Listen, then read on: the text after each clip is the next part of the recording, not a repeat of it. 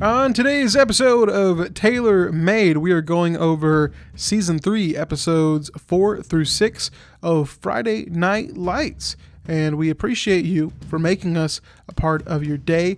But if you're not caught up on those episodes, just go find a streaming service that has Friday Night Lights. Maybe get the DVDs, the Blu-rays. I don't know what you're into, but, want to be caught up so we don't spoil anything, because we do get into spoilers and we do talk about big plot points, and it's just good to kind of refresh your memory. But for those that are caught up or maybe have not watched it as recently as we have, here's a quick little refresher, which we like to call our 2-minute drill. So, starting with Season 3, Episode 4, Hello Goodbye, Smash Williams is headed to College Station, Texas, where Eric Taylor has arranged for the former Panther star to try out for the team. Landry and Tyra are growing more distant with a new cowboy in town. Matt Saracen is losing hold of his starting quarterback job, although times are tense at the Saracen home, with Matt's mother making a surprise appearance. And Tammy gets a little advice from an unsuspecting source on how to deal with the Jumbotron issue, which is finally put to bed. Episode 5, Every Rose Has Its Thorn. The Panthers are dealing with a new era at quarterback as J.D. McCoy usurps Saracen's role.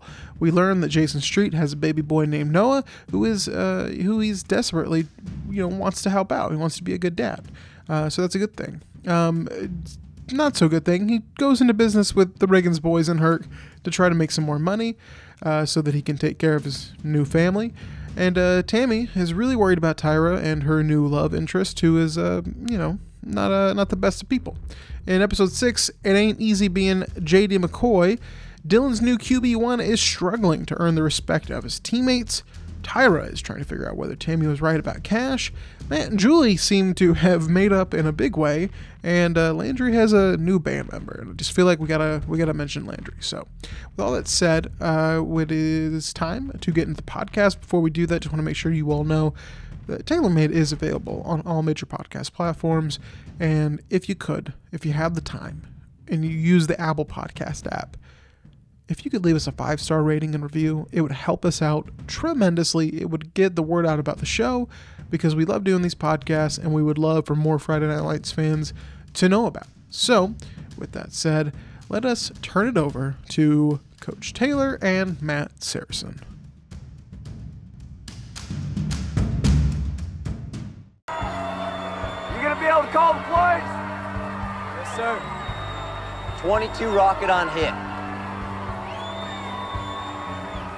22.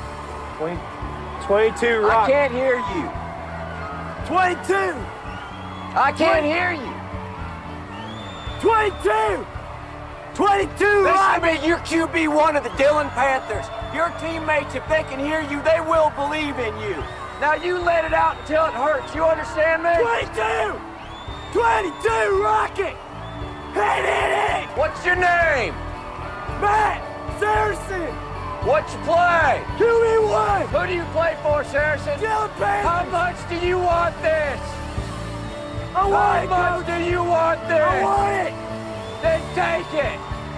Do it again. 44 crossbar. Oops, oops, oops, oops, oops, oops, oops. I'm cutting up. I'm cutting up. I'm cutting up. I'm cutting up. All right, Panther Nation, it is time to turn on the projector, pull up a folding chair. It's time to go over the 4 downs, Friday Night Lights, Season 3, Episodes 4 through 6.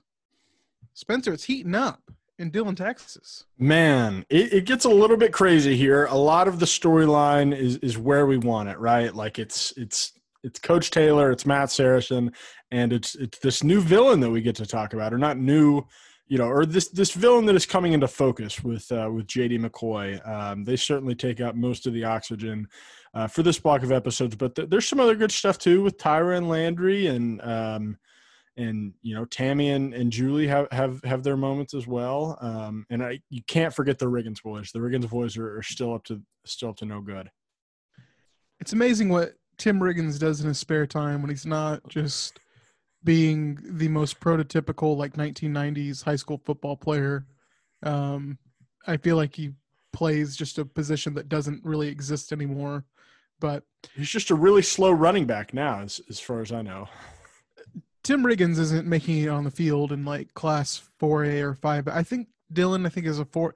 They're definitely not 6A. I think They're 5A. 5A. Yeah, they're 5A. I don't know if he's playing 5A football now. I'm not sure. He'd be the fullback. He would not be a running back.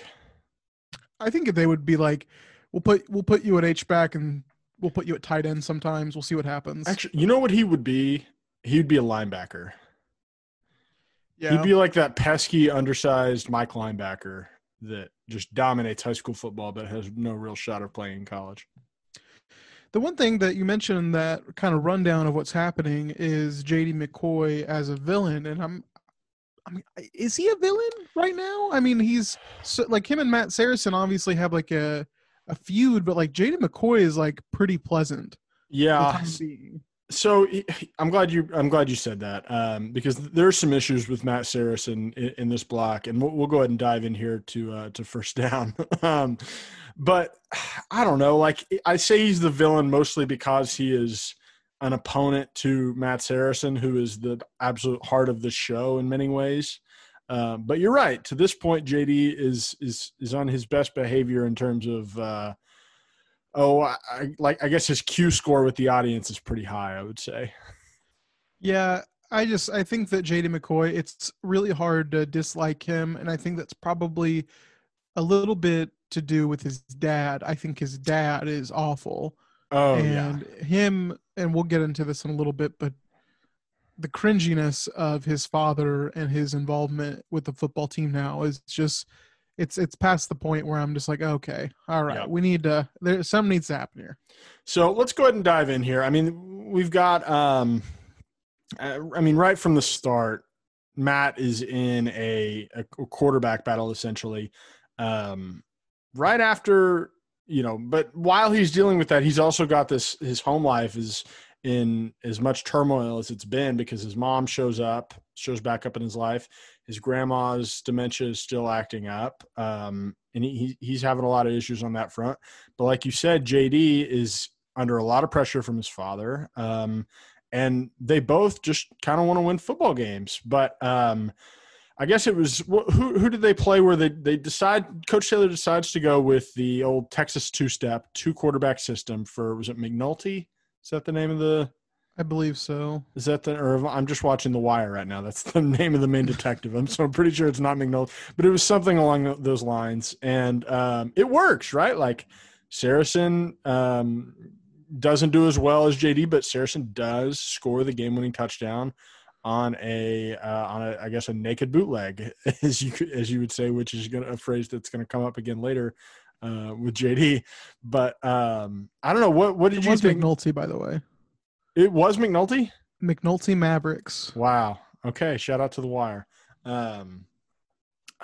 Where was I going? Oh, what did you think of the way that Saracen kind of pouted after scoring the game-winning touchdown, but then is just like, while everybody is celebrating, he's just walking off?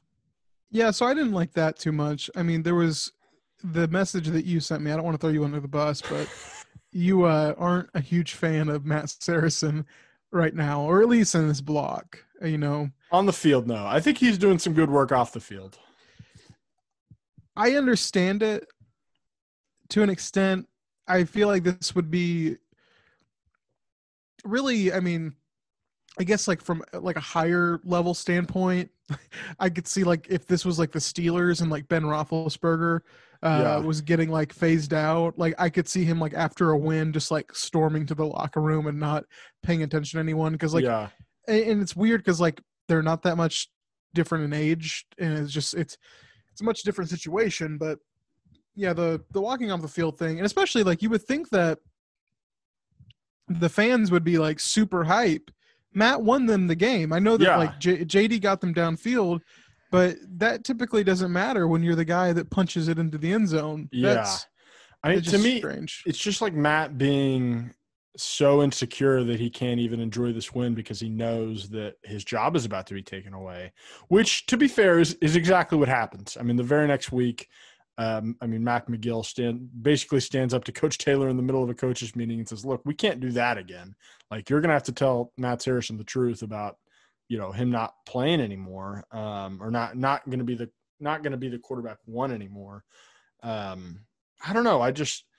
Saracen could have handled it better, but at the same time, like, Matt Saracen could have gone through high school and never been the starting quarterback and probably been fine with that, right?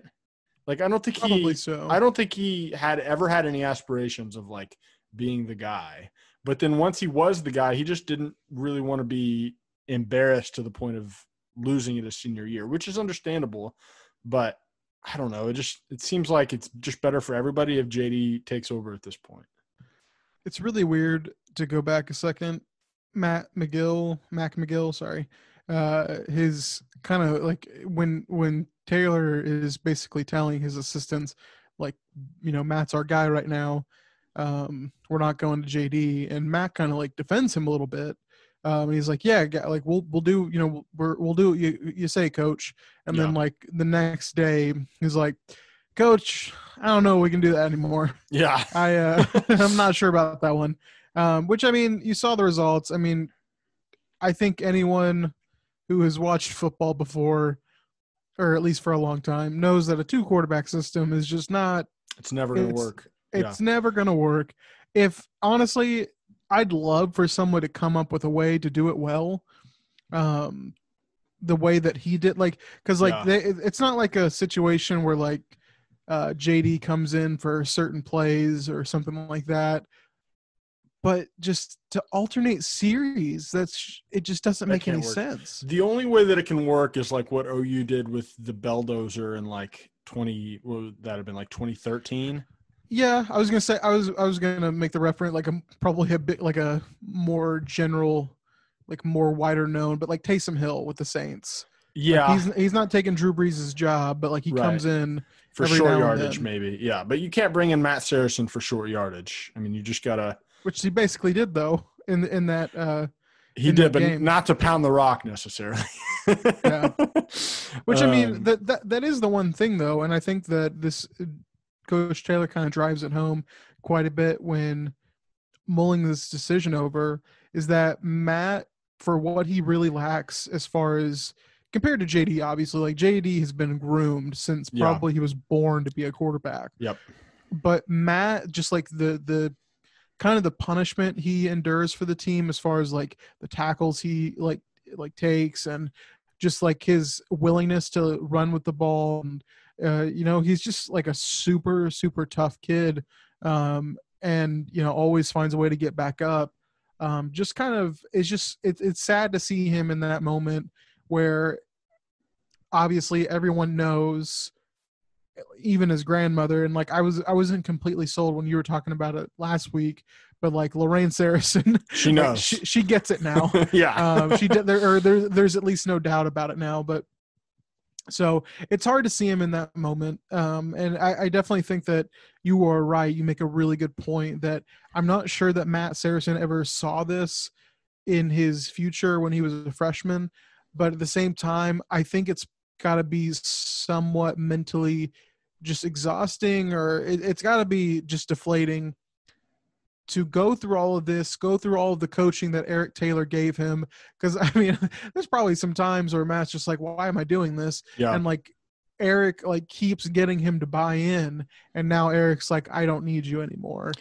Well, and we get this great scene, I think maybe one of the best scenes of the season so far, in the locker room where Matt threatens to quit. Coach Taylor says, no, you're not going to quit. I know you. If you quit, you're going to hate yourself. And then Matt says, fine, I'll come to practice. I'll do whatever you want, but I'm going to hate it, and you're going to hate it too. And then just walks out.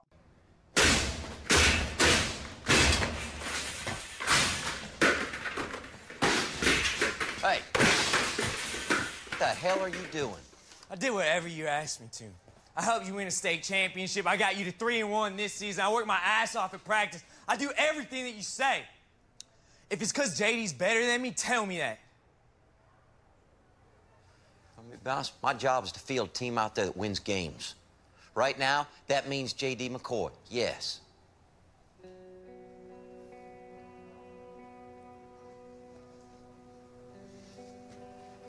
Okay.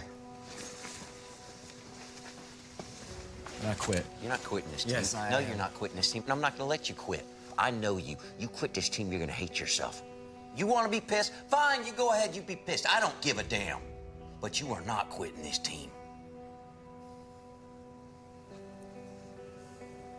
Fine. Fine, I'll sit on your bench. I'll come to practice and I'll do whatever you tell me to do. But I'm gonna hate it. And you're gonna hate it.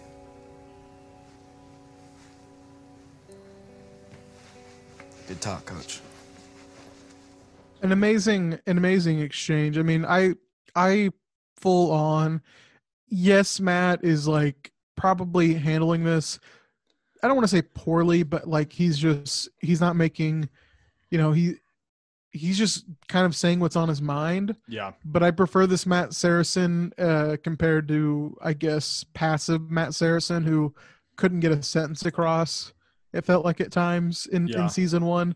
He's much more sure of himself as far as just like being able to like convey how he's feeling, and he doesn't hold any punches. So yeah, I think that was good. The other great scene before we move on to the JD part of this that I want to shout out is the grocery store scene where Coach Taylor and Julie are shopping, and then Grandma Saracen and Matt are shopping, and they like take a break they like run into each other, and then Grandma Saracen starts to give him a piece of her mind. I thought that was pretty funny. That's classic Lorraine Saracen. I absolutely adore her. And you knew it was kind of coming. It's kind of weird that like Saracen, because he's tried to stop it like one time, and then she was just like, no, I'm going to tell him. And like, he didn't keep trying. He was just like, well, I did all I could. I tried to stop it. I failed. And he just kind of starts chatting up Julie. Which is a file it away for later moment there. You're gonna want to remember that one for later. All right, we got to talk about JD McCoy, because he really, I think we brought it up last week in the first block of this season. He really only said one line of dialogue, that the bronze diaper joke that nobody laughed at, unfortunately. We all laughed, JD. We got your back, buddy. But he really starts to come into focus here. I believe at the start of episode 6 with the Naked Mile, and he just inexplicably gets himself caught by Coach Taylor. Coach Taylor kind of laughs at him or whatever. But then a really important thing happens, right? Like, aside from them calling him Naked Gun and QB Buns, which is funny, Coach Taylor assigns Tim Riggins the responsibility of getting the team to respect JD McCoy, which I thought was smart. And theoretically would have been effective. But what did you think of that move? I feel like Tim Riggins is the last person you want to. Really? Let me rephrase that. I think under obviously within a football context, everyone on that team loves Tim Riggins. Like he had an entanglement, I don't know, with Lila while Street was in the hospital. I was trying to think of a way to say that without making you have to bleep out anything. But and like the team bashed his car, like they destroyed his car. I don't think they really beat him up, but that's ancient history, though. Yeah, well, what I'm saying is just like they'll forgive him for anything. Yeah, which what he did was pretty awful. I guess just like from I don't know if you necessarily want Tim Riggins taking JD under his wing and showing him his ways, but I think I guess like Tim Riggins like taking him around town, I don't think is what Eric Taylor had in mind. No, I don't think so either. Yeah. But, there's definitely, I definitely think, I mean, it's a good move by Eric. He's like, hey, when we're on this football field, you need to make sure your guys are in check. Because I definitely think they listened to Tim. But him showing JD where to have a good time in town is just not the best of moves, in my opinion. He points out Smitty's and says, they know me in there as Toby, 2-time Iraq war veteran. And then he says, Lisa lives down that road. Who? You'll know. You'll know.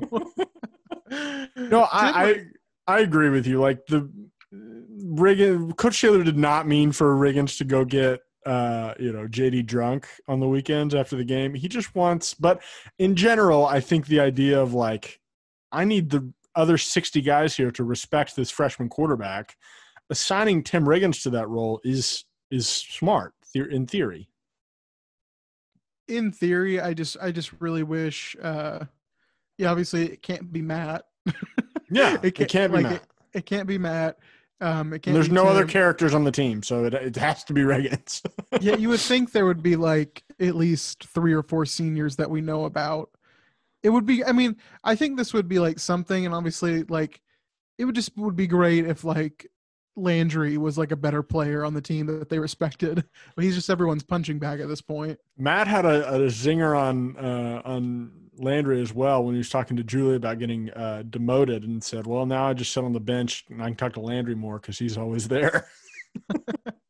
I guess Landry's time at the top of the Dillon football program was short-lived, obviously, but I don't know. The most cringy part of this is after a big win. I think it was the game after McNulty. It was after his first start, and they win pretty handily, and they're like, oh, let's go celebrate. And he's going to go celebrate with Tim Riggins and the seniors.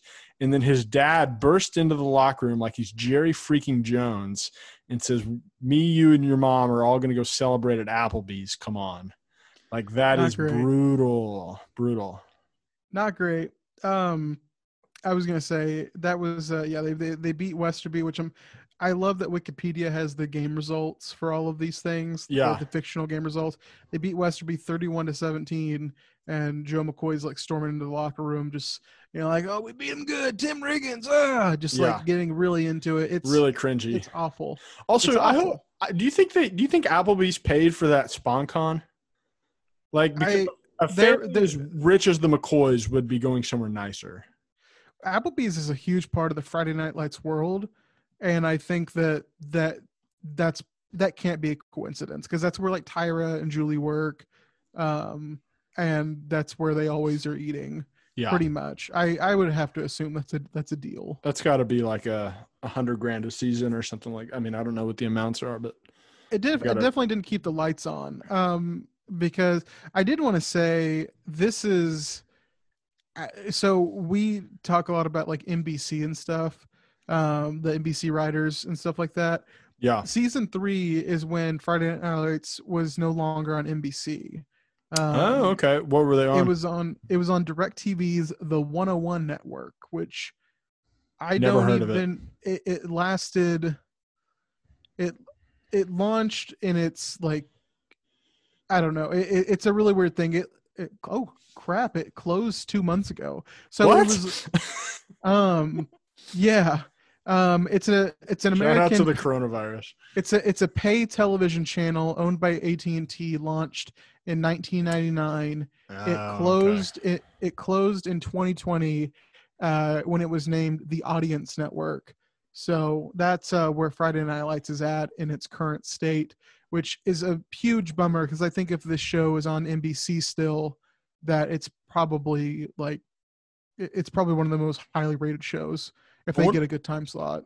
I wonder if that was AT&T, because like AT&T owns HBO now, but I wonder if that was like an attempt in 1999 to like make an HBO competitor or something that obviously went nowhere. But I don't know. We were like 5 years old then, so not exactly watching premium cable. Well, it lasted. The last 3 seasons that you see, they were all on the 101 Network.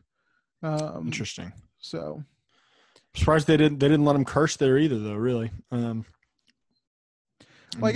seems to be about the same. I'm really not trying to get too sidetracked, because now I've said all this, and I don't want you to have to edit this all out. But it was the first season to be aired on DirecTV's The 101 Network. The 13-episode season concluded on the 101 Network on January 14, 2009, and then began a run on NBC 2 nights later on January 16, 2009. So they were just showing it on NBC 2 days after it was already out. So like the season ended, like, okay, so I'm sorry. If you want to cut this out, you can, or if you just want to let the tape run, I don't care. But okay, so it ran on NBC all 5 seasons, but the last 3 seasons it ran on the 101 network first, and when they showed the season finale, then they started showing like the first episode on NBC. Gotcha. So if you paid for this, like if you paid ahead, or if you had this channel, you could know everything that happened with Friday Night Lights. Gotcha. So it was like Breaking Bad was on AMC, but everybody watched it on Netflix 2 months later. Essentially, yeah. All right, that. No, it's great information for the archives. I don't know if it is, but okay. JD, I mean, the last really cringy thing that happens with JD is that he gets drunk after Riggins snatches him from the school dance with Lila. Lila not very much used in this episode, by the way. And then they kind of leave him alone, and he gets drunk, including does some stunts on, I guess, like some early versions of some cell phone video cameras, which I thought was interesting. Like everybody's got the flash on, just doing videos, taking videos of the high school quarterback getting wasted. And then the next day, J.D. McCoy's dad has him come apologize to the coach for getting drunk 3 weeks before the playoffs. I think that was the worst thing of the set. Like this block was that moment where he makes JD apologize to Garrett Taylor.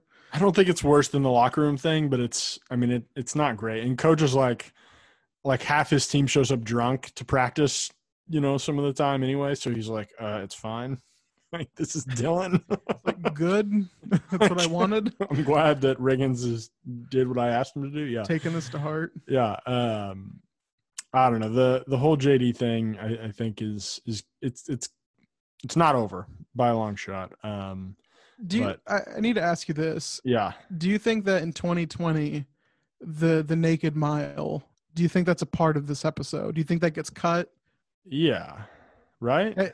I feel like it felt like, and I know this is kind of like late 2000s, like end of the decade, but it just felt like so like weirdly, like we have to have some type of like hazing thing. Yeah. But it can't be too bad because it's like network television. Yeah. And this was like the safest possible thing that they could do. And still it seems 10 years later that there's no way that they would do this. I don't think so. This feels like some 1980s stuff to me. Like, Yeah. I first off, I love Tim Riggins just saying like, it's like, you'll come to understand why this is important later. And man, if there was ever a time I wanted like Friday Night Lights, like The Office, like crossovers, like I need a camera cutting away to Tim, like talking to camera, explaining that reason. Because there's nothing that comes to mind as to what value this could have to any of these kids. The value is that you do it now, and then 2 years from now, you get to laugh like I'm laughing at the next group of people. That's the entire value. That's it. If you can run naked through Dillon with your brothers, you can do anything. There's one more Saracen thing that we need to get to before we move on to second down. Did he sleep with Julie? Because it seems like he did. It seems like that. I 100% think that's when she's like looking in the mirror at the end of that episode. I'm like, they did it. I think that's exactly what happened as well. Yeah, I mean, it's the Julie and Matt, recycling of this relationship has been ongoing, somehow without either of Julie's parents recognizing it, mostly because Julie's like, she manages to see Matt like while she's at work sometimes, or, like quote unquote on the way home from work. And then like she doesn't go to the school dance where both her parents are. So like they're not really on top of it. How is there no conversation about the fact that Julie just came home in the morning? Like this, if this is season 1, Julie is like, she's basically getting sent off to an all girls school. Yeah. Well, and she got the tattoo, which we don't want to spend any time on because it's lame, I think. But that's stupid. I don't think normalized tattoos, I guess, is the motto. Do you have any tattoos? I do not. No, I don't. I'm not against. Not against. Go for it. Whatever. Like, just like we're gonna go down to San Antonio and get it removed. San Antonio. She did make a good point though. Like, I'm not gonna pay for it when you're 30 and you want to get that removed. Like. It's like I don't know, like part of me is just like I understand the content like within that culture and whatnot. It's like yeah, it's like pretty taboo probably, but at the same time, it's like a super small tattoo on her ankle. Yeah, and it's fine. like a heart. I think I'm just like whatever. Like It's fine. she didn't get a she didn't get like a sleeve or like a tribal Yeah. tattoo. It's not like she slept with Matt Saracen or anything. Oh wait. I think the parents are not going to be super thrilled when they discover what Julie's been up to on the weekends.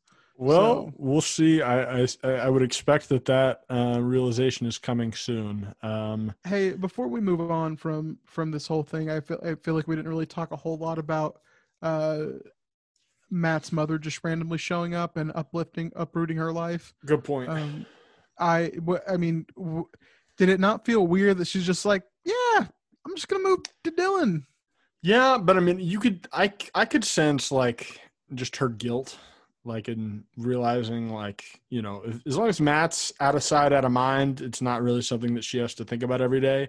But when he comes up saying like, or comes up on her doorstep, like make me an emancipated minor, like I could see her just, you know, at that point finding motivation to do something about it at that point.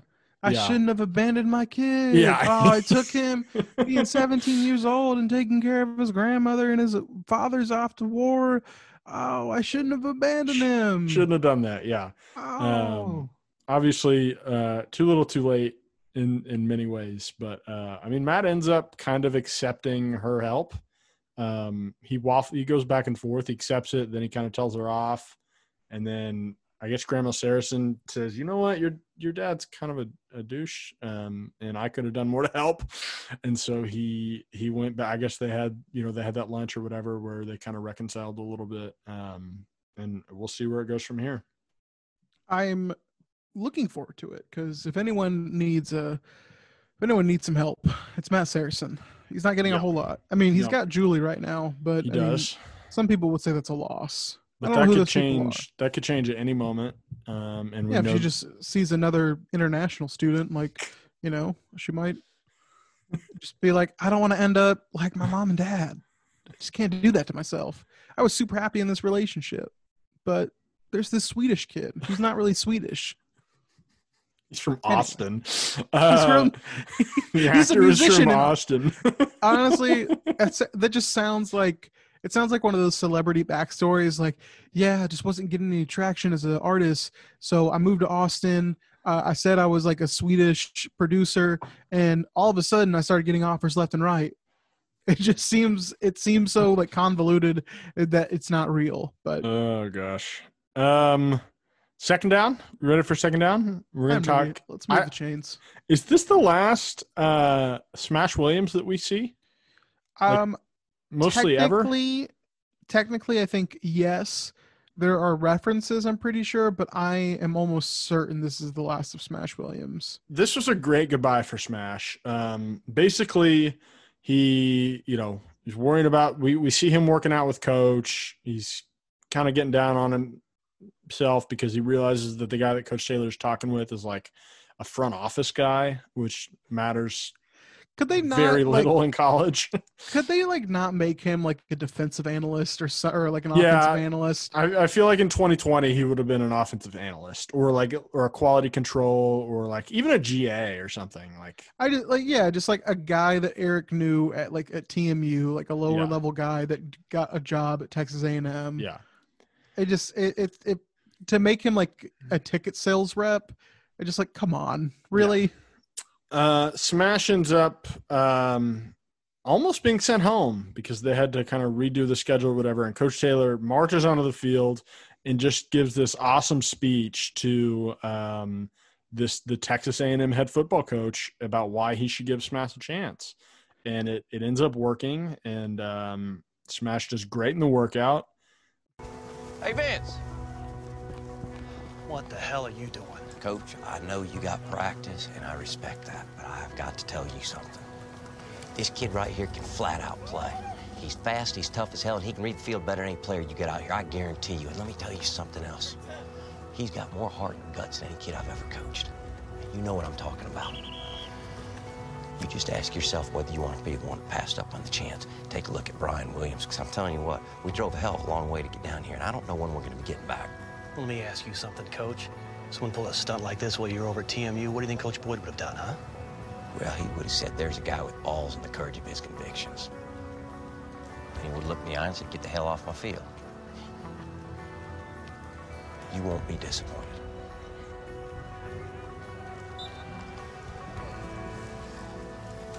First unit, take a knee.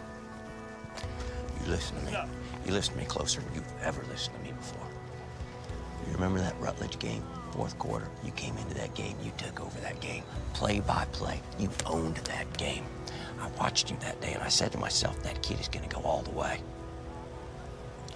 Right now, right here, God has placed you to do what you do best. Go all the way. I don't know. What do you think of that? The speech that Coach Taylor gave. I mean, I think most college football coaches, if like anybody told them like you're passing up on the next great running back, I think most of them would just like laugh and be like, roll their eyes, yeah. You are unstable. Like, please get off my field, sir. I mean, like that. I mean, that's something that like Joe McCoy would say if like he was trying to like vouch for JD to like get a scholarship. And it's weird, but it works with Eric, obviously. I mean, there's music that goes with it. It's super dramatic.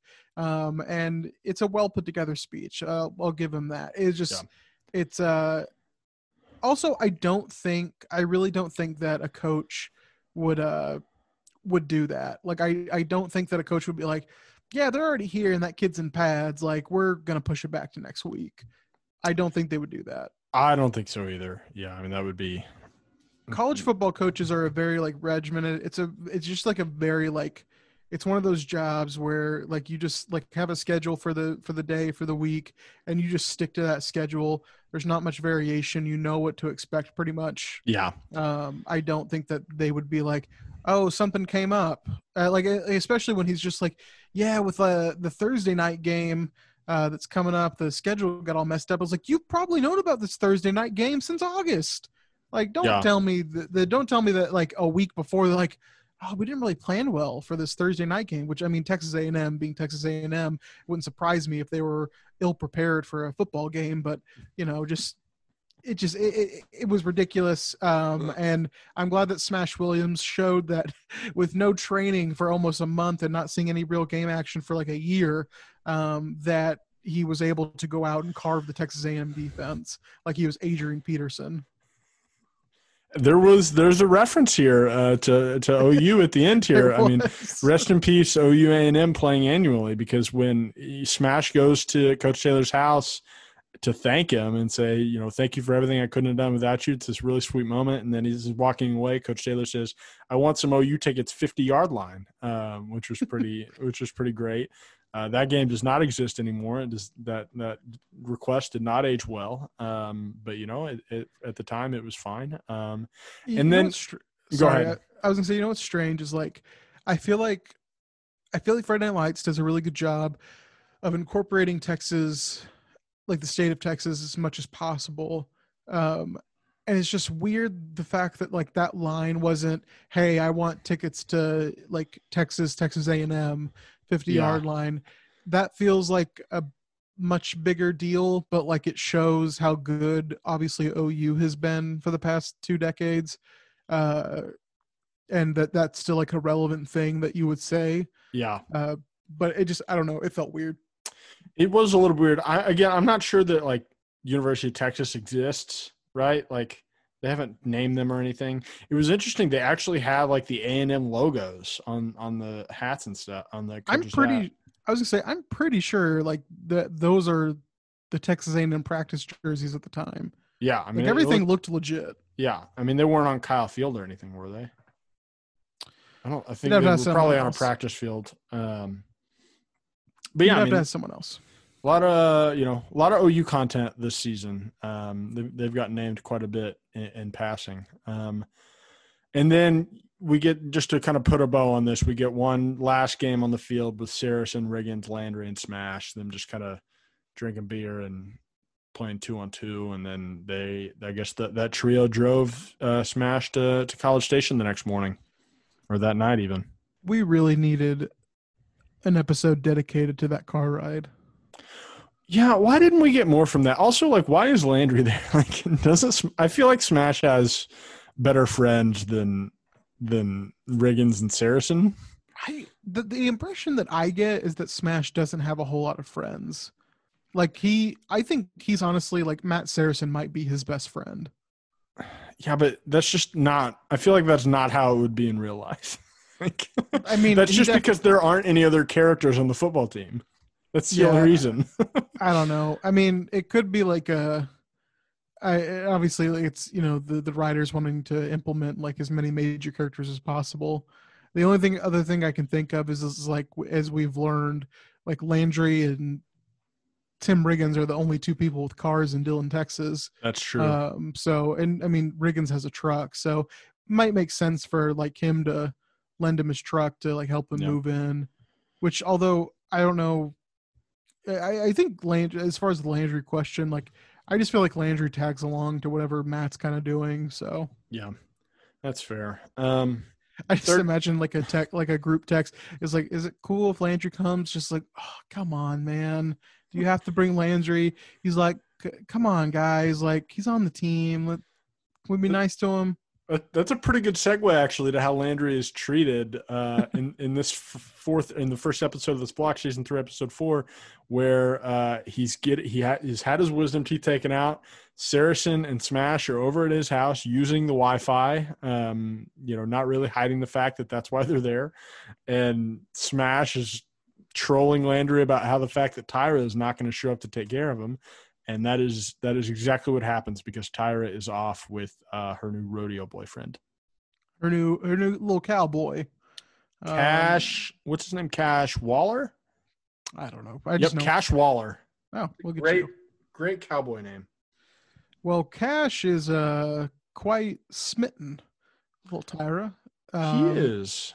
I don't know how old he is, but he seems like he's probably Billy's age. He thinks he's way too old to be going to a high school dance, which is so he's at least like 21. Right? Well, I was gonna say, like, is he 19?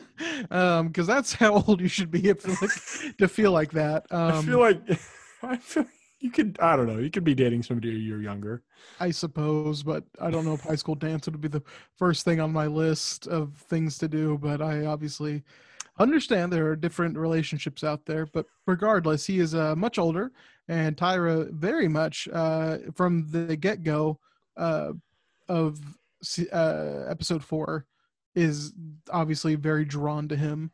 Yeah. And you kind of see the writing on the wall with like Landry. Like, it is kind of weird, their relationship through these first few episodes. It definitely looks like there's still something there, and that they're, I don't know, like, I mean, Tyra has like vocally said like, we're not together anymore, and Landry's just like, oh, she's so funny, just like very much in denial about everything.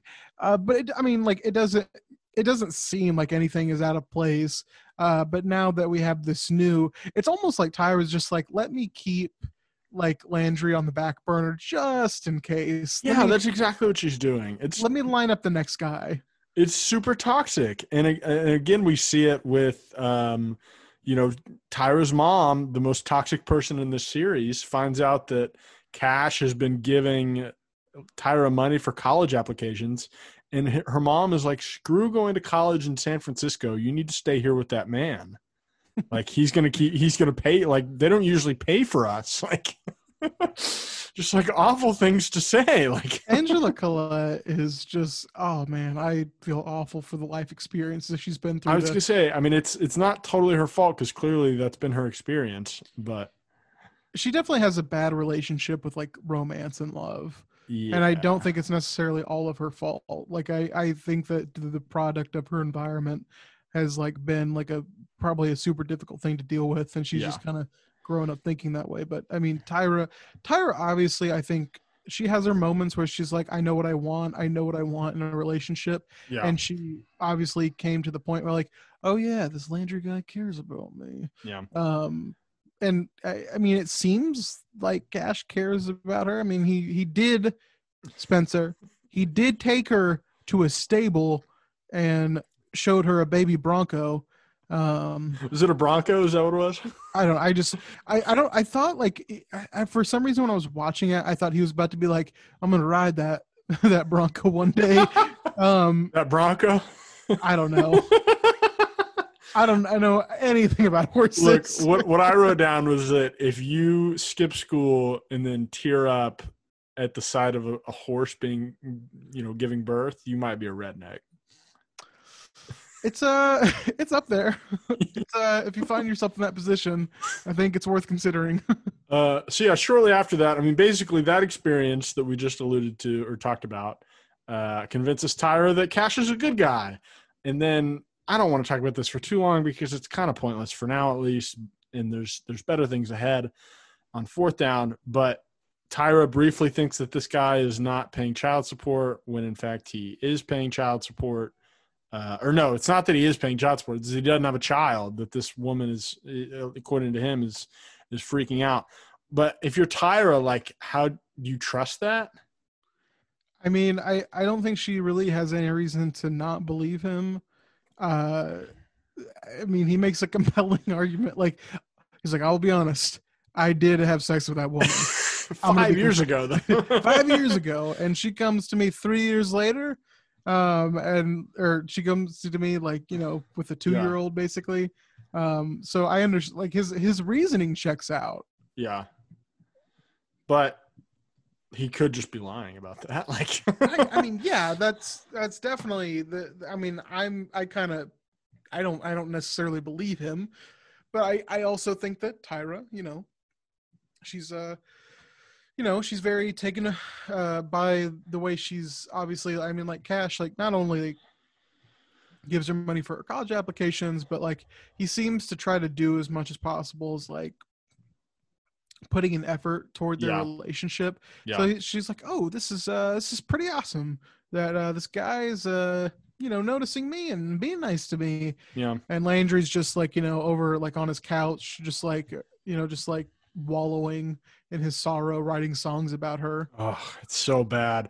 I mean, we should talk about Landry too, continue to talk about, kind of the ripple effect here, but Landry is in a band. And he's always been in a band, but now I guess he's back practicing with this band and this new girl after Castor quits. Get a load of that. Castor quits on Landry. Castor kind of sucks here. He not gonna lie. Sucks. But it's good for Landry because they have to replace him with this girl named Devin, I believe, that is a great singer, even though Landry's like, we're good on vocals. She's super punk. So, like, I mean, she, like, definitely, for what we've seen out of Landry's bands in the past, gives it a more kind of like that late 2000s, like, alt-rock, pop-punk kind of feel. So it's good. It's really good for the band. It's good. It's a W for Landry, for sure. Yeah, I mean, he ends up getting called out by this girl for his lyrics all being about one person. But isn't all music just about one girl? No, it's not. Landry's kind of a mess, but so is like everybody in the show, man. I mean, other than Coach Taylor, I guess sometimes. Smash is doing well. That's true, but he has been a mess historically. Well, he's going to Texas A&M, and that's going to solve all of his problems. Oh boy. Speaking of a mess, you want to move on to fourth down? Oh yes. We kind of saved the best for last year, honestly. We get Jason Street back in the show. He had not showed up in the first 4 episodes. He shows up in episode 5 here. Throwing away Herc's porn is his first move of season 3. I'll tell you how it ends. But then the very next scene, Jason has a kid. I thought for a minute, I was like, whoa, we just yada the whole pregnancy. That's the one, like, I'm of the things that kind of have happened from season 2 to season 3. It's kind of cool that, hey, there is a storyline we can keep kind of, chipping away at. Yeah, but it just took for some reason when season 2 ended in the middle of the football season and then season 3 starts at the beginning of it, like it didn't occur to me that 9 months had passed. And so I was like, whoa, how much time did we jump? But it actually that checks out that the baby would be a couple months old at this point. Riggins gets this idea to flip Buddy Garrity's house because he overhears Buddy Garrity needing to sell this house badly because he's having cash flow problems because when did you say this season came out? Was it 2009? I just had it up. I believe it was during the recession. Yeah, I think that's kind of what we're supposed like. Nobody's buying cars, nobody's buying houses, and so Buddy needs to sell this house because he's not selling cars. He's he has cash flow problems, as he says. This all aired in the fall of 2008. Okay, so maybe they may have predicted the recession. I'm not totally sure. But yeah, I mean, look, you get into the situation where Jason, Riggins, Billy, and Herc decide they are going to flip Buddy Garrity's house for a 200% profit in 30 days, which is just a total nightmare situation to be in. This definitely, though, like is kind of, I don't know if it's probably still a thing, but I feel like this is something that when I was going to middle school and we would listen to the radio in the morning, there would be these really cheesy ads like, do you want to get rich? Do you want to learn how to flip houses? My name is Jim Bam Boom Bomb. Come to my class. Yeah. Yeah. And like, it would, be some like just pitch salesman, just like, I'll teach you how to flip houses and you'll get rich quick. And that's how I feel like this is kind of I don't know if it's a trend of the time, but like I feel like it definitely dates the show because I'm not sure how many people are flipping houses at this point. Oh, I think people are still flipping houses. I was gonna say I feel like the new thing would have been like if this was 2020, they would have been like, we should turn this into an Airbnb. Yeah, or even just like rent it out, like buy a duplex or something and then rent it out. Yeah, collect rent on two people.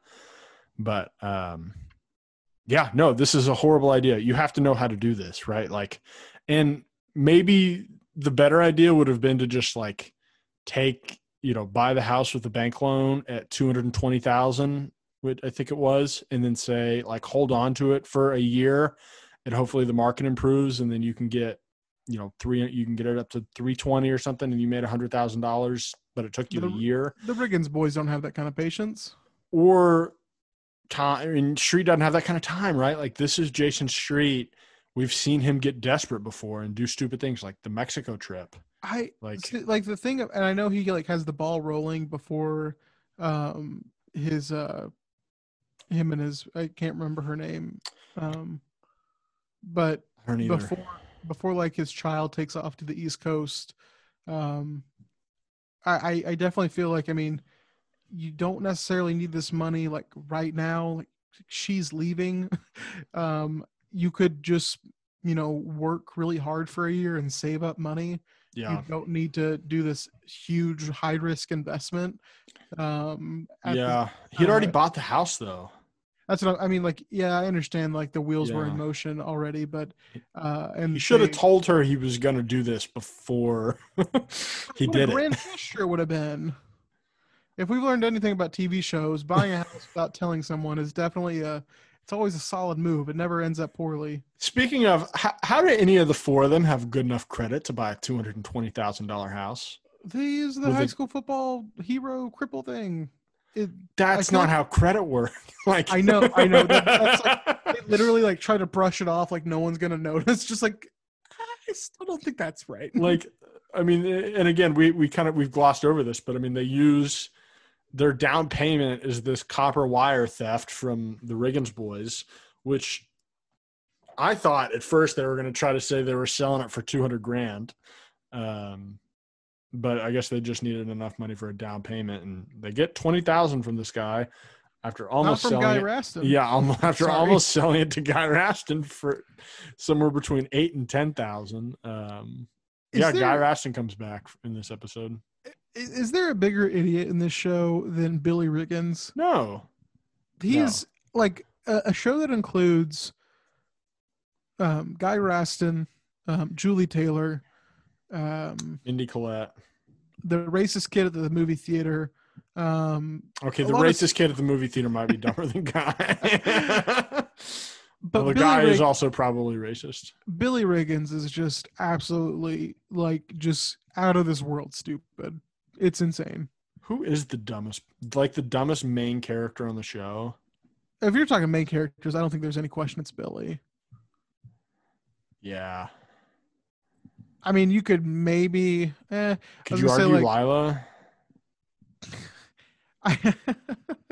No, because like Lila's actually pretty smart. Like, She's like, book smart. yeah. I mean, she was a sophomore dating the next Peyton Manning, and her whole life crumbled before her. Which, by the way, can we talk about the fact that Jason Street, now looking at the age, like It's now weird, that we- man. It's now weird. now that we know the ages of the characters, that he basically proposed to a 16-year-old in season 1. See, there's just no way that in season 1 they thought Lila was 16. They just No. didn't want Lila Riggins and Saracen to graduate because, I mean, eventually they're going to. But like, You there's could have just- made them juniors. they should have made at least Riggins and Lila should have been juniors. And then you can let Riggins, obviously Riggins' time at Dillon is about to come to an end, but spoiler alert, he stays on the show. Like, he's still pretty much involved with everything. You can keep that going. I don't know. Like, you could have made. So is Street, by the way, to some extent. Could you imagine, though, not to go too much into my Friday Night Lights fan fiction goals, but could you imagine if they built us up a season of like Jason Street and then season 2 he gets paralyzed? Like, could you? I think people would hate it. I think people would hate it too, but it's like kind of. I mean, it goes back to the whole homage, basically, to the movie. Did you of, watch like, Degrassi? I watched a little bit of it. I mean, I remember that like Drake's character gets shot. I don't remember. Jimmy. Yeah. Put some respect on Jimmy's name. Well, I didn't watch the show. I just know that Drake's character got shot. He raps about being Jimmy in the wheelchair a lot. Anyway, Hey, you're not a big Drake listener, are you? I mean, sure. All the mainstream people, whatever's on the radio, I guess. Joe looks like he's so disappointed in me right now. I just have an off pod, like off the air conversation for you, but we'll get to that later. My point is that like, would it be like, was there like a bunch of content or not, or like, a bunch of multiple seasons of Jimmy pre-paralyzed and then a bunch of seasons post-paralysis? Like, or how did I that think work so, yeah. like in the timeline? I don't I mean, I have I mean, no idea. There's an episode where, like, you can. I'm pretty sure there's like so he, like, spoiler alert, he gets shot, which is how he gets paralyzed. But there's like him getting shot and then post that. And so, yeah, I think that, I don't know. You definitely can't build up Matt Saracen the way you do in season 1 if that's the case. No. And people probably don't care as much. I don't know. It seemed so weird. It's very weird. Is You there anything also- else? Anything else? also- you wanna- Go ahead. I'm just putting that out there. Not really sure you need Lila for more than a season. You could have really just gotten rid of that character after 1 year. And She just called it good. does tie a lot of stuff together, and so does Buddy. Like, you have to have Buddy. Like, I do want to have so in the context of like these episodes, I did want to have a conversation with you about Buddy Garrity, because I've really much struggled with like his tone shift, but now that I think more about it, I don't know if Buddy has like had a tone shift, because he's always been very self-involved, self-important with like his decisions, and like what he wants always comes first in his eyes, and like this is what he's doing with the Jumbotron. He's a salesman. Yeah, and it's kind of what I mean. He obviously like loves his relationship with Joe McCoy, and like I for a little bit thought, I was like, why does he care so much about this guy? But now it makes more and more sense that Buddy doesn't necessarily care about Joe McCoy he cares about Joe McCoy being happy enough to keep JD in the Dillon School District to be the quarterback of the Dillon Panthers. And I don't think that fully clicked with me until like we like get him on the field and like see how good he is. Yeah. And I like it just I don't know. I bring this up because I always felt like Buddy had like a good allegiance to Eric Taylor, but I think at the end of the day, Buddy roots for the laundry on the field. As long as you're wearing the Dillon Panther colors and the logo, he supports you and he wants the best for that. I think the other thing that I would add to that is that Buddy wants a relationship with Joe McCoy because JD might be a first-round draft pick at some point, right? Like that's also fair. You know, like I think he legitimately looks at that as a possibility that like this kid's going to go to the NFL, you know, maybe 6 years from now, that's great for us too. Like maybe he becomes, you know, a big donor. So I don't know. But I, you know, just in general, Buddy is about maintaining relationships that he think will benefit him down the line. There's one other thing that I was going to bring up. Coach Taylor's speech at the end here with Street. Coach Taylor comes to the house and Street is like mid meltdown when Coach Taylor shows up. It's a work in progress, as you can see. Yeah, I can see it is. We've progressed so far as to take a perfectly livable house and turn it into a place that if a bum saw would say no thanks, I'd go back and sleep under the bridge. So we're, you know, getting there. My dad used to say, it always looks bad before it gets better. I don't think it's gonna get better, Coach. I think I've made the biggest mistake of my life. The mother of my child and my son are in the car on their way up to New Jersey right now, and I decided that the smartest thing to do would be to buy a house and flip it with the Riggins brothers and Herc. Because I didn't know what else to do. I just love them both so much, and I just don't want to be a deadbeat dad. I just want to be able to provide, you know, a little bit, you know, some security, something, anything for them. And whoa, hey, slow down a second. Wait a second. Whoa. First of all, you're not going to be a deadbeat dad. You need to calm down here. Look, man, you're 20 years old. You're not supposed to know what you're going to do with the rest of your life yet. You're doing what you think's best. You're following through on what you think's best, and that's what you should be doing. You had a plan, you're executing it. What's wrong with that? But you got to give it a chance. You got to give yourself time. You can't beat yourself up because you're taking chances on things. But don't start giving up on what you set forward to do in the beginning, because that's going to get you nowhere. I can promise you that. But what'd you think of that moment with Street and Coach? I mean, I think it's an amazing Eric Taylor moment, and it's my favorite Eric Taylor speech in the entire series. Wow. So I think very highly of that speech. And I think it kind of, I think probably the biggest thing is that you probably could apply, they could have let Eric give that speech to anybody. And it probably still fits. He could have said it to Smash. He could have said it to Matt. All of it still really works well.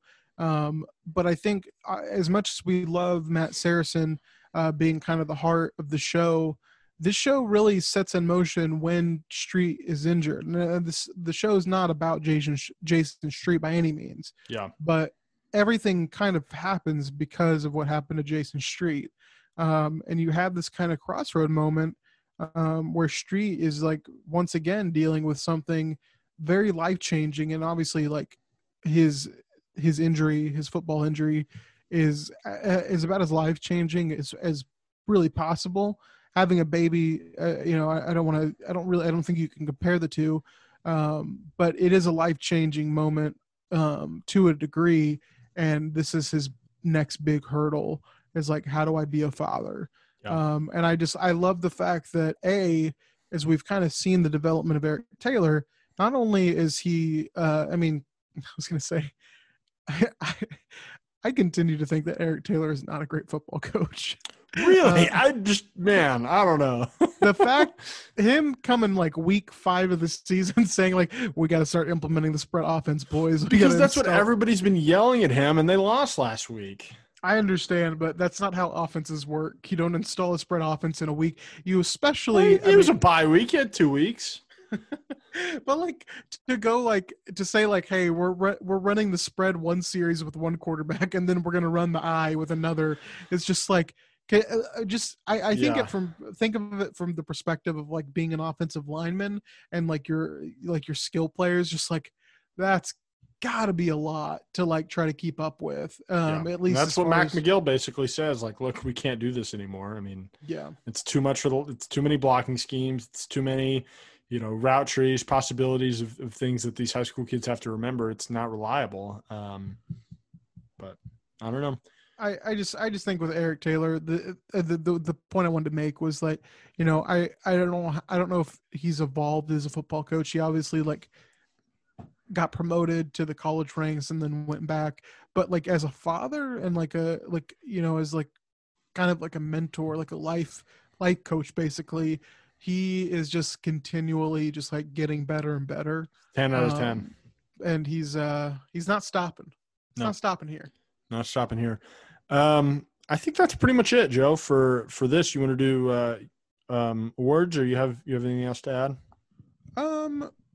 No, not much else to add. Okay. Just once again, this season's so much more enjoyable than anything that we've seen, obviously, over the last few weeks of watching season 2. So yep, it's been a fun watch, and I hope you guys are enjoying it as much as we are, like getting to rewatch this and then talk about it. LVP for you, Joe, for this block. I think it's pretty obvious, right? Every time you say that, I know I just set you up for this every time. Do you say it to mess with me? Yes. Because I was gonna say, like, I don't know if he's like in the episode enough, but Billy Riggins is. Oh wow, we went different ways here. He's a pretty big LVP, but also I think you could maybe make the case for Matt Saracen. I went with JD McCoy's dad. How is he got what he wanted? He made his son look terrible twice. So what? He literally got everything he wanted. I guess that's a good point. I don't think it's Saracen though, because the Julie rebound at the end of there, mending fences with his mom, I guess, is a high note. Who else did you say? Billy? I don't know. Billy got to buy a house. Like, I don't know. Yeah, and he's like being extremely like disrespectful to Street. Just like it's like, what do we have to do all the upstairs stuff? Just like read the room, man. That was so. And he was like, he said that without even realizing it. I think he's just that dumb. But well, that's the thing. Is just like he's just like, I'm not stupid, Street. And then he nails his hand into the wall. He also whole Guy Raston thing once again blows it super bad. Which is good. I mean, he made $12,000 because he blew the Guy Raston thing so badly. I don't know. I don't know if the extra $12,000 was worth that line of Guy Raston telling him that Mindy gives a great lap dance. That was cold-blooded. Cold-blooded. Guy really knows how to get under Billy's skin. That's for sure. Oh, he's talk about his girlfriend. Great troll. I'm sticking with the McCoy's dad. I think he's doing damage that he doesn't even know about. I just think that like he's been pushing for JD to start, and like literally like coach went from like, well, they'll alternate series to like, I have to start him. He's just superior. Yeah, but that didn't have anything to do with JD's dad. That was the coaching staff. Fair. I think as far as like pushing his agenda, it's a massive W. I guess, but like, I mean, the kid's a freshman. He's going to be, I don't know. He's clearly losing control of JD. JD just went and got plastered on a Friday night. We'll see how much that happens. When he was supposed to go to the dance with his mom. Yikes. Monologue of the week. Is it just Coach to Street? Is it? I think it's Coach to Street. Yeah. This is Joe Burrow with the Heisman. There's no touching him. I really liked the Saracen to coach thing too, though.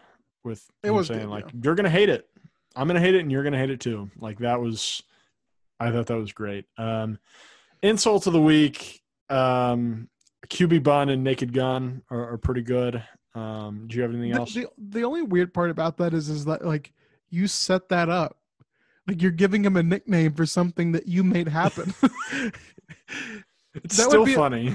That would be like if I sent you into a room like, hey, Spencer, could you like go into this room to get something? And I knew like there was like crap on the floor and you like got crap on your shoes. Yeah. And I like, hey, poopy shoes. Like, it's just like, it's just weird. Just like you set it up to be that way. Like, I don't know. Yeah. It just feels strange. The Guy Raston thing saying, the thing about Mindy's another candidate for this.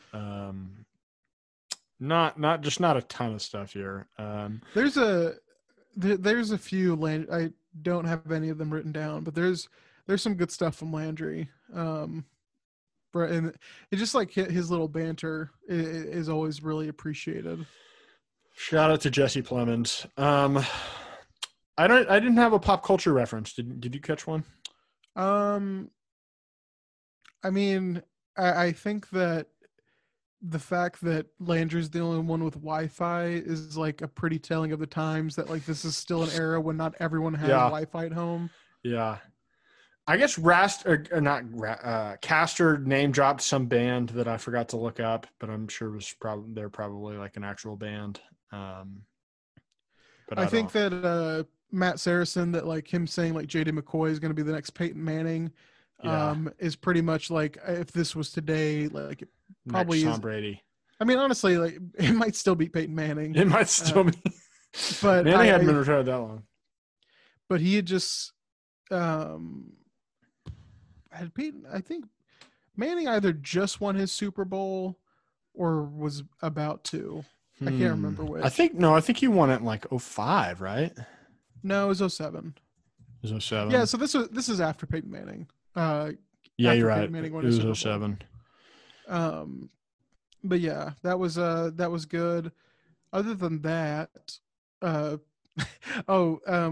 far as sorry, I just remembered this, but it's not really an insult of the week, but I did want to add this in. Smash Williams, when he looks up the guy that Coach Taylor knows from Texas A&M, and he realizes he's a ticket sales rep, he says, "I'm going to be working at Alamo Freeze for the rest of my life." Was just a really good, like, it wasn't directed at Coach Taylor or really anyone, but I just thought it was really funny. That was pretty good. It was kind of a cell phone more than anything. There's a couple good overthinking awards here. One is when Coach Taylor asks J.D. McCoy to tell something about himself, he says, "I set goals and then I achieve them, sir."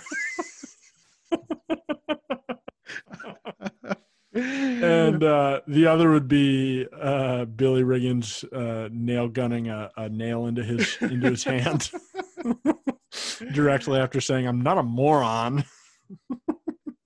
I hate Billy Riggins so much. Oh my gosh, Billy. Yeah, but no, I think it's got to be JD. I set goals and then I achieve them, sir. He's the new Matt Saracen. It's the new Matt Saracen in more ways than one. Joe, I don't love my pick for MVP here, and I'm positive it's not going to be whoever you say because it's a little bit off the wall. But who do you got? So I don't know if you'll allow this because I don't think he's in the episode enough, but honestly, of all the things that anyone did, Smash Williams is still the best.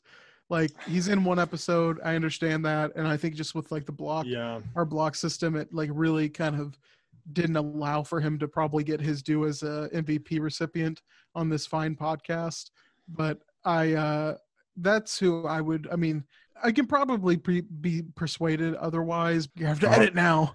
My internet connection is unstable. We should try to wrap this up. Okay. Well, you go ahead then. I'm going to go with Riggins. Whoa. He's not really the focal point of any episode or, of any of these, anything in this block really. But he's just, it continues to be sort of just the reconstruction of Tim Riggins is what I'm calling it. Because in the first 2 seasons, he's kind of terrible and awful in almost every way. And through these first 6 episodes, he's showing why he's like a folk hero in the year 2020. He's like genuinely interested in helping JD get where he needs to be. He's not trolling or anything like that. Like he wants to help this kid. He also is like willing to go to this dance with quote unquote with bells on as he compliments Lila's outfit. Like, these are not things that Tim Riggins would have done in previous seasons. So I just growing up. I think it's just kind of a reshaping of his image. And like you mentioned, there's not like Smash is a good candidate, but he's only in one episode. It's not. I mean, Coach Taylor probably deserves some recognition here. I feel like we never consider him for MVP, despite the fact that he's just turning in above average episode after above average episode. But he's, I guess in many ways he's the obvious choice, or too obvious. It's like when the Thunder were really rolling in like the middle of the last decade, it's like Kevin Durant scored 32 points every single game, but the broadcast wasn't going to give him player of the game if like Thabo Sefolosha scored 17 or like even like 12 and played good. Like Thabo was going to be the Fox player of the game or whatever. Hopefully that metaphor tracks for everybody, but it's more like I was gonna say, I don't know many like what our breakdown is in like geography or anything, but just like Dirk Nowitzki can't get player of the game every week on Fox Sports Southwest. Tim Duncan couldn't get it. Right. I think people understand. Yeah. So it's not really Coach Taylor, even though he did a lot of good. And like, honestly, if you wanted to give it to Smash, I think you should just give it to Coach Taylor, because Smash's win doesn't happen without Coach Taylor. That's fair. Pestering it to him. And then also he kind of continued to, I mean, the Dillon Panthers went undefeated in this block. I mean, he kind of kept pushing all the right buttons. So. Well, I was going to say, like, to really push my Tim Riggins agenda, I probably should agree with you and say he's MVP, because I've always been like, Tim Riggins is great, and you've been always a little more skeptical. Well, but now it's coming to bear, right? Like, now we see why he is thought of in this way, because he's a different person in the last 3 seasons, or however long he's on the show. Yeah. I don't know. Like, it can't be Tyra, it can't be Tammy. It's not Cash. I considered Street just for the home run of it all, but his child moving to New Jersey is pretty rough. That's an L any way you look at it. What about Mother of the Year, Shelby Saracen? I was like, I didn't even remember that was her name. I don't think that like Saracen's probably not her last name, but Matt's mother. Shelby, whatever. I don't know. I mean, I was joking. I was going to say, it feels like too little too late, if you ask me. It's bare minimum. It's like the bare minimum, like being there for your child. When he's 18. God. All right, Joe. I think you want to wrap it up here? Yeah, let's do it. Spencer, a good show, as always. Came with that Tim Riggins fire. And I appreciate all you do. And we appreciate you, the listener, for making us part of your day. Taylor made a Friday Night Lights podcast. We tell you this every week, but we just want to remind you. It's available on every major podcast platform. If you have the Apple Podcast app and you want to give us a 5-star rating and a review, it helps out the show tremendously. And once again, we'll be back next week to talk season 3, episodes 7 through 9. So be on the lookout for that one. It'll probably be up Friday, maybe Saturday, or maybe even Sunday. One of those days. On the weekend.